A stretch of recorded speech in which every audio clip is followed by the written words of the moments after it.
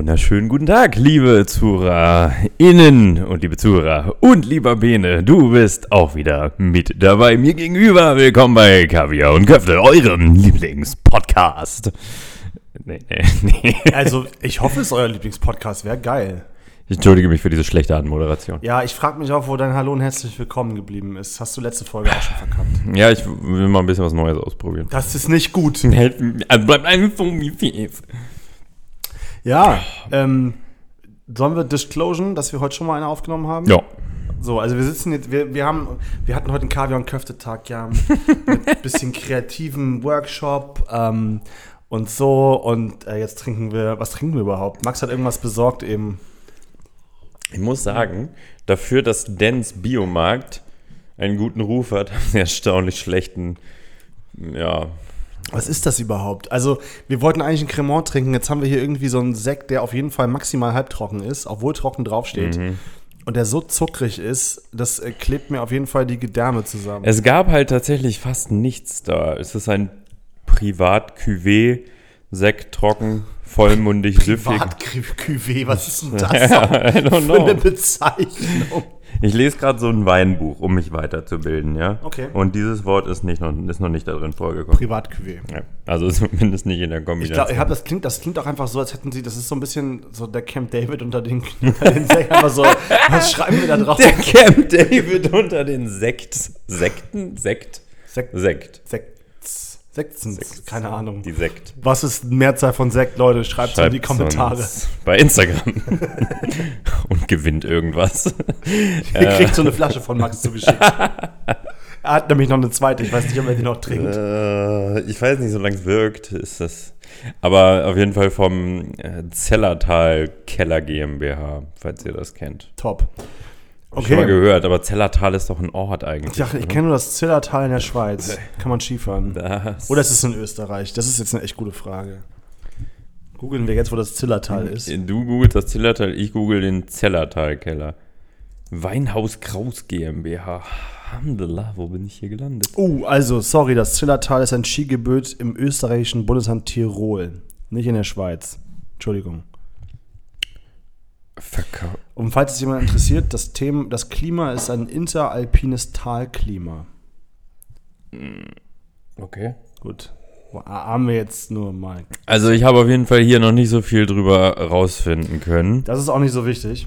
Doch hier, ich bin es ist vom Weingut Kraus anscheinend. Bio-Wein. Naja. Schmutz. Unser Weingut, pass auf. Ja, nee, komm, das lese ich jetzt hier nicht alles vor. Das Egal. Ist mega langweilig. Max, wir waren ja was snacken. Man kann schon snacken sagen, weil richtig essen was nicht. Es ist eher eine Snack-Folge. Es ist eine vegane Snack-Folge. Es ist eine Zero-Waste-Snack-Folge. Und es ist eine Regional Snack-Folge. Also viel mehr kann ich auch nicht. Also regional, Zero Waste, ja, der Tisch ist zu groß, ich weiß. Regional, Zero Waste und vegan. Ja, wir waren in der Freya Bakery. Die verwandt ist mit Kaffee Frieda. Freya, oh mein Gott, habe ich es falsch gesagt. Ich verwechsel es immer. Freya Bakery, nicht Frieda. Das ist Freya. Ja mit dem Restaurant Freya auf der Torstraße. Ist ja so ein Zero Waste Fine Dining oder Casual Fine Dining. Hast du es falsch gesagt oder habe ich es einfach falsch interpretiert? Falsch ja? Okay. Könnte auch mein Fehler gewesen sein. Es war dein Fehler, wir schieben es einfach auf dich. Also in der Freya Bakery. In der Gartenstraße in Mitte. Ja, eigentlich müssten wir auch mal ins Freya gehen, ne? Das stimmt. Das ist auch schon länger auf meiner Liste. Aber ich war vor 3,5 Jahren mal mittags da.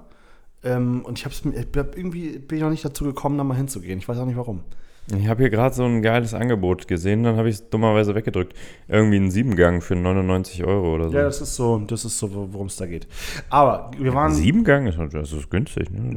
Wir waren ja in der Bakery, wie gesagt, und nicht im Restaurant. Also nicht verwechseln. Und wir waren auch nicht in der Bakery am Sitzen und haben da was gegessen, weil die haben nämlich tatsächlich auch ein bisschen was da zu essen. War auch sehr gut besucht dafür, dass es eine Bakery ist. Also und 16:30 Uhr war.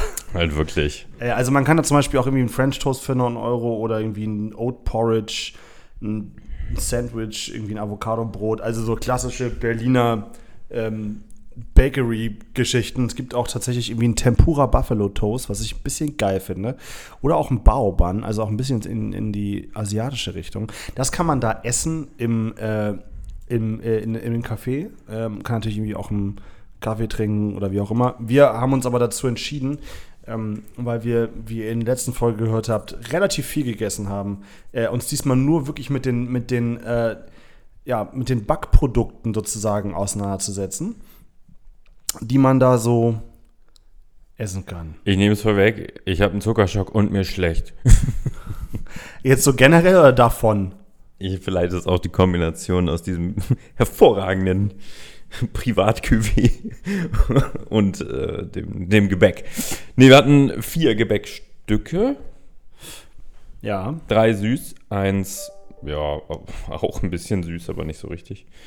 Haben wir für Takeaway mitgenommen. Wie gesagt, vielleicht noch kurz zu dem Ambiente, falls ihr da mal hingehen wollt. Es gibt wie viele Tische? Auch wieder so 10. Aber es gibt ein paar Tische auf jeden Fall da hinten drin. Da passen schon irgendwie 40 Leute rein. Recht gemütlich. Draußen auch. Ist ganz gemütlich. Ist, ich sag mal, so ein bisschen skandinavisch angehaucht. Viel Holz, geschwungene Linien. Hast eine offene Bäckerei, in der du reingucken kannst. Auch von draußen kannst du da reingucken. Und ja, hast eine wirklich schöne Auslage. Davon gibt es auf jeden Fall auch ein Foto, wo die ganzen Backwaren drin stecken. Und wir waren, also es ist Samstag 16:30 Uhr, das heißt, es war schon ein bisschen was weg, aber wir haben uns trotzdem mit so 4 schönen Sachen eingedeckt. Verköstigt haben wir uns. Privat verköstigt. Privat-Cuvée. Ja, mir geht's halt jetzt wirklich gerade nicht mehr so gut. Das ist der Privat-Cuvée. Ja, ich baue komplett ab hier. Soll ich mal, also man kann da in der Bakery, ich erzähl mal kurz, was man da alles so kaufen kann. Es gibt irgendwie ein klassisches Sauerteigbrot, die haben auch Baguette, die haben Roggenschrotbrot, ein Roggengraubrot, ein Hausbrot. Also es ist eine wirklich normale Bäckerei, die haben auch ein Brioche. Es gibt auch belegte Brötchen, die tatsächlich auch sehr lecker sind. Die habe ich jetzt heute hier, oder über die reden wir jetzt heute nicht, aber kann man auch empfehlen. Wie gesagt, das ganze Ding ist vegan. Dann gibt es Croissants, ganz normal. Es gibt irgendwie auch ein Haselnuss-Croissant oder ein Chocolate-Chip-Cookie. Spandauer gibt's auch Schokokaramelltort. Und wir hatten zum einen eine Oliventasche. Lass uns wollen wir einfach diesmal sagen, nee, was? Mach mal weiter, Entschuldigung. Das ist so unnötig. Ich dachte, wir fangen einfach jetzt direkt mit der Oliventasche an. Ja, wir fangen mit der Oliventasche an. Also das erste, was wir geholt haben, ist eine Oliventasche. Max? Habe ich gar nicht verstanden, tut mir leid. Habe ich gar nicht verstanden. Ja, meine Notes, Oliventasche, lame as fuck. Das sind meine. Also hätte ich nicht gewusst, dass es eine Oliventasche ist, hätte ich nicht gewusst, dass da Oliven drin sind. Same. Was war denn das? Also es war so blätterteigartig mit so, weißt du, was für ein Teig? So ein herzhaftes, festes Croissant, Franzbrötchen-mäßiger Teig und halt so Sesam drauf. Und halt eine Schicht, die ungefähr 1 Millimeter dick war, von Olivenpaste, die man wirklich nur mit viel Kauen so leicht rausgeschmeckt hat, für 4 fucking Euro. Oh, 4 Euro. Also da muss ich sagen, schämt euch. Das ist ganz ehrlich. Schämt euch. Wirklich. Hinfort. Wirklich. An den Pranger mit euch. Könnt ihr euch nochmal unsere letzte Folge anhören, was wir da gefressen haben für 4 Euro. Was wir da bekommen haben. Aber ganz ehrlich, also da ist die Oliventasche aus dem Tiefkühlregal beim Aldi geiler. Weiß nicht, wie die das haben. Aber das kann ich irgendwie. Tut mir richtig leid, das zu sagen, aber es ist so. Aber die war echt nicht gut. Also der Teig war lecker, keine Frage, aber es war halt, da haben die Oliven gefehlt. What the fuck was das? Junge, 4 Euro, das sind ein Double Cheeseburger und ein kleiner McChicken. Das stimmt nicht, never ever. Ist das eine halbe Flasche von diesem wundervollen Privat-Cuvée? Ja, okay, man muss hier natürlich zugute halten, also ich war erstaunt am Ende, ich wusste nicht, dass das vegan ist und dachte mir dann so, Bene meinte so. Nichts zugute halten, Mann, die Oliventasche war wirklich schwach. Ja, scheiße. Ja, wirklich schwach. Punkt. Ja, das geht besser. Das war irgendwie, wo war die Olive? Wo war sie? Ja, also macht 3-mal so viel Olive rein, dann ist sie auch gut, glaube ich. Weil, vielleicht, ja. also kann man jetzt nicht beurteilen. Den Teig fand ich nice, aber da es eine Oliventasche war und die nicht existent war es leider ein bisschen schade. Ja, ich will jetzt ja auch nicht wieder emotional werden und zu viele Sachen beleidigen, weil ich schon das Wort Scheiße wieder benutzt habe. Tut mir leid. So meinte ich das nicht. Aber macht halt ein bisschen mehr. Nein, macht viel mehr Olivenpasta rein. Oder packt noch Oliven rein, meinetwegen. Macht irgendwas. Wirklich, macht irgendwas. Ich weiß es nicht. Danach haben wir gegessen, den Fruchtspandauer. Auch für 4 Euro. Spandauer ist so ein Croissant-Teig, der viereckig aufgebacken wird. Und in der Mitte hast du so veganen Vanillepudding so ein bisschen. Und bei dem Fruchtspandauer hast du da eine halbe Pflaume drauf gelegen. Das ist schon wieder. Woran hattet ihr gelegen? Nicht an einer halben Pflaume, würde ich sagen. Wo hattet ihr gelegen? Wo hat die Pflaume denn gelegen? Ja, wo hat sie gelegen, Leute? Wo war die Pflaume? Die Pflaume war auf meiner Hälfte. Das war doch nichts da. Wir haben 50 Cent mehr bezahlt für die halbe Pflaume. Ja. Das tut mir auch weh. Wobei, ich wollte da ganz objektiv jetzt an die Sache rangehen, aber als ich Bene gefragt habe vorhin, ob auf seiner Hälfte mehr Obst war und er nur sagte, ja, aber auch nur das und das. Warum nennt ihr das mit Frucht?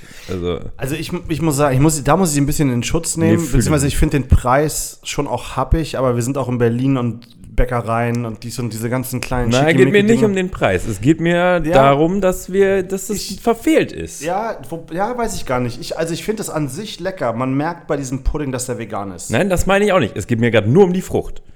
Das andere können wir gleich besprechen. Da muss einfach eine ganze Pflaume drauf. Aber ist das so normal, dass da nur eine Pflaume dann draufkommt auf das Ding? Bei denen ist es so. Also das war jetzt, das nicht andere hatten 3 Pflaumen und unsere hatte nur eine, sondern die legen einfach nur eine halbe Pflaume drauf. Warum nennen sie es Frucht? Das ist eine Pflaume drauf. Fruchtspandauer. Ja, ich finde es auch ein bisschen...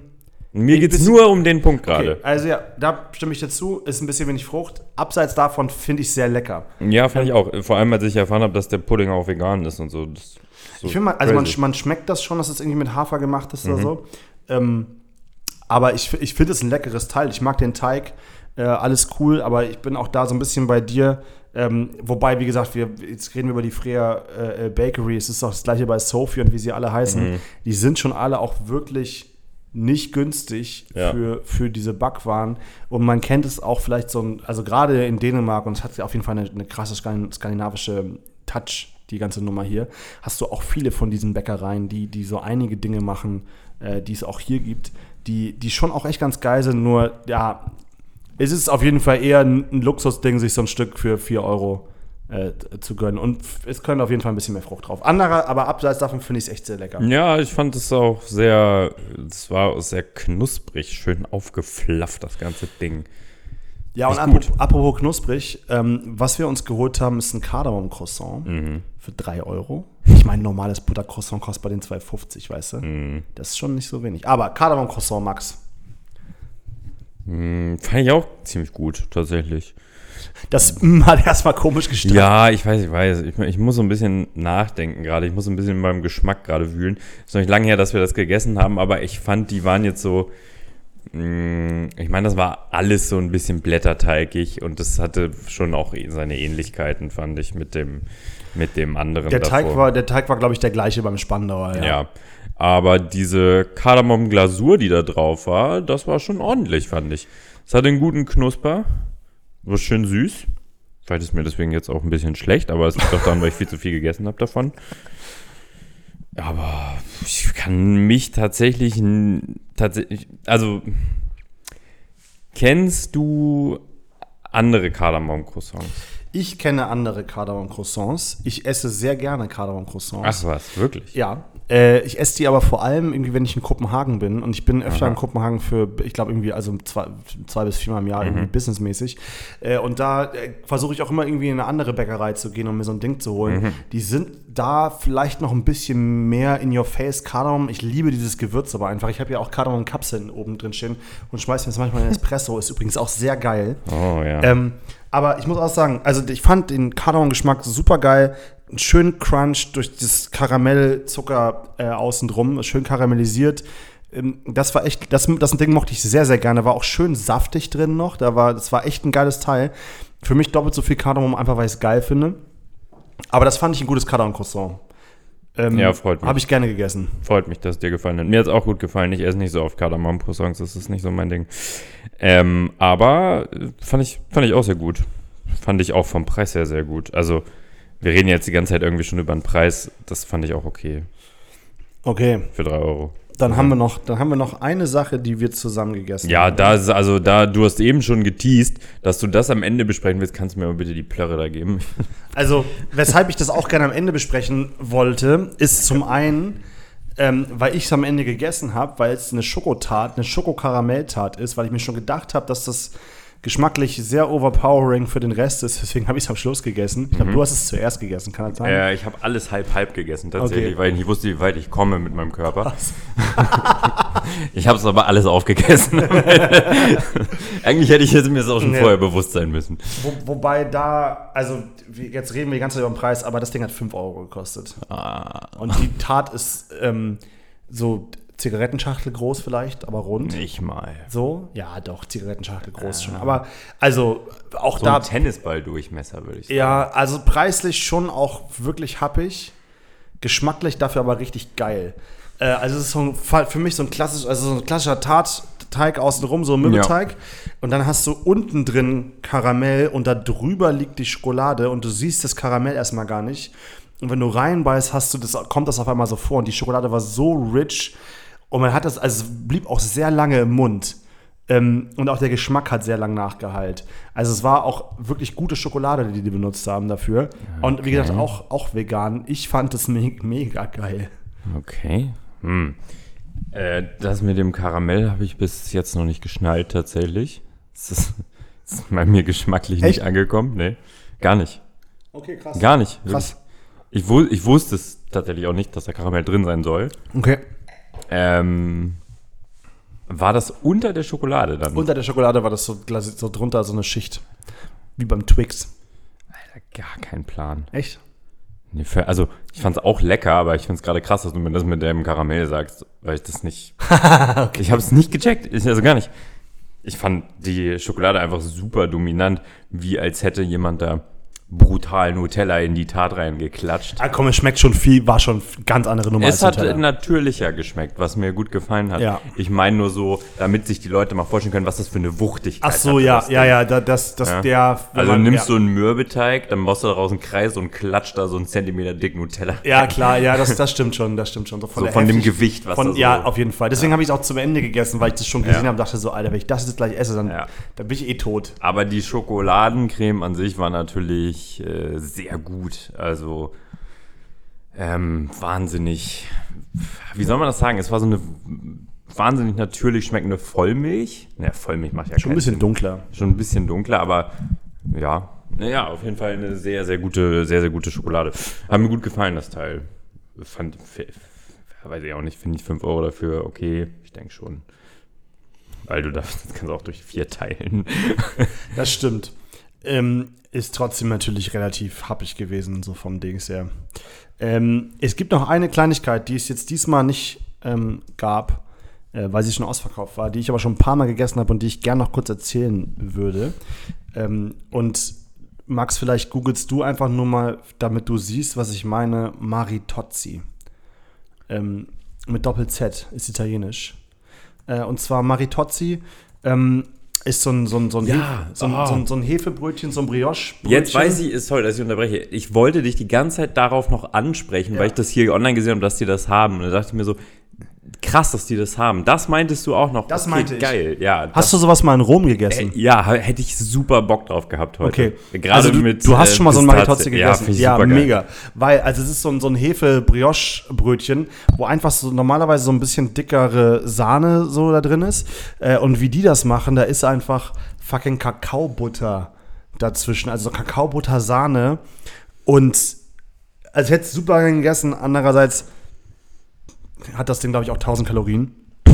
Das ist aber so fucking lecker. Du hast einfach da drin ungefähr so 2 Finger breit, 2,5 Finger breit dicke Creme aus Sahne und Kakaobutter. Und dieses Kakaobutter hat so eine ganz milde, geile Kakaonote, obwohl es natürlich hell ist. Und so einen richtig geilen, schönen Schmelz. Also es ist auch eine super gute vegane Sahne da drin. Und also ich habe das schon zweimal gegessen und ich habe es bisher immer nur geschafft, ein halbes davon zu essen. Und dann musste ich es für eine Stunde zur Seite legen, weil das so mächtig ist. Aber das... ich weiß gar nicht mehr, was das bei Freya, bei der Bakery kostet. Ich glaube, das kostet wahrscheinlich auch so irgendwie 4 Euro oder sowas. Wobei ich das da schon wieder fast okay finde, weil das Ding einfach so ein Brecher ist. Ist auch wirklich schwer zu kriegen, ne? Ja, also Kiste 1, es ist das erste Mal, dass ich das, also ich weiß, dass es in Italien ab und zu, gerade irgendwie Rom, gibt es das schon ab und zu mal. Aber es ist das erste Mal, dass ich das in Berlin gefunden habe. Und ich fand es mega geil. Ja, lieb die Dinger auch. Guter Shit, also allein dafür würde ich da auf jeden Fall nochmal hingehen. Aber ich fand auch die ganze Atmo gut. Ich finde es auch gut, dass die noch andere kleine Sachen da am Start haben. Von daher. Ich finde vor allem deren Ansatz natürlich echt interessant. Also auch beim Restaurant mit dem regionalen, saisonalen, veganen und halt auch einfach noch Zero Waste. Das lässt sich wahrscheinlich nicht komplett vermeiden, weil irgendein Schwund ist immer. Aber dafür haben wir jetzt natürlich nicht in die Küche geguckt. Aber grundsätzlich finde ich es echt eine gute Sache. Gute Idee. Und ich finde es auch grundsätzlich ziemlich lecker. Es ist gerade so diese Maritozzi oder auch so tatsächlich irgendwie auch den Fruchtspandauer. Ich finde, es ist irgendwie eine gute Alternative irgendwie zu so einem Stück Kuchen am Sonntag. Das kann man auch echt nicht wöchentlich essen. Aber wenn man da irgendwie einmal im Monat vorbeifährt, sich so ein paar rausholt und dann schön mit einem Kaffee, finde ich das schon ganz geil, muss ich sagen. Also ich war jetzt schon ein paar Mal da und fand es eigentlich immer sehr nice, so mitzunehmen und hier irgendwie auf dem Sofa mit irgendwie mit einem Kaffee, dann mit einem Tee so ein Ding zu schnabulieren. Schon nice. Ja, das klingt richtig gut. Aber trotzdem gibt es mir auch den Vibe, dass wir einfach alt werden. weil wir jetzt auf so vegane Bäckereien stehen. Nein, weil das irgendwie ist das doch auch so eine Rentnerbeschäftigung. Übrigens, die haben auch so ein sickes Mandelcroissant, ne? Ich hatte schon die ganze Woche tatsächlich Bock auf Gebäck. Das hat mich richtig befriedigt hier heute. War gut, oder? Also auch wenn ich finde, dass alles irgendwie so ein Euro zu teuer ist teilweise. Ja, das ist halt am Ende. Andererseits müssen wir auch sagen, Inflation, dies, das, so. Ja. Aber es ist schon. Ja, das ist halt, sorry, dass wir hier so mit dem Verriss ein bisschen, oder das vor allem ich damit angefangen habe. Nee, ist kein Verriss. Ja. Also das Einzige, was ich verreiße, ist die Oliventasche. Die ist wirklich Müll. Ja, dass wir damit angefangen haben, die hätten wir in der Mitte einbauen können. Aber ist auch egal. Das ist, ich meine, Zero Waste, vegan, Torstraße, so gutes Ambiente. Ja, auf jeden Fall. Der Preis kommt dann auch nicht von ungefähr. Ne? Klar, aber ich finde es auch wirklich einen süßen kleinen Laden. Ja. Auch das Brot ich habe jetzt auch wieder ein Hausbrot mitgenommen. Das ist auch wirklich lecker. Also die machen schon gute Sachen. Ich finde es eine gute Bäckerei. Ja. Klar, die passt natürlich nach Mitte. So ein Ding brauchst du nicht im Wedding aufmachen.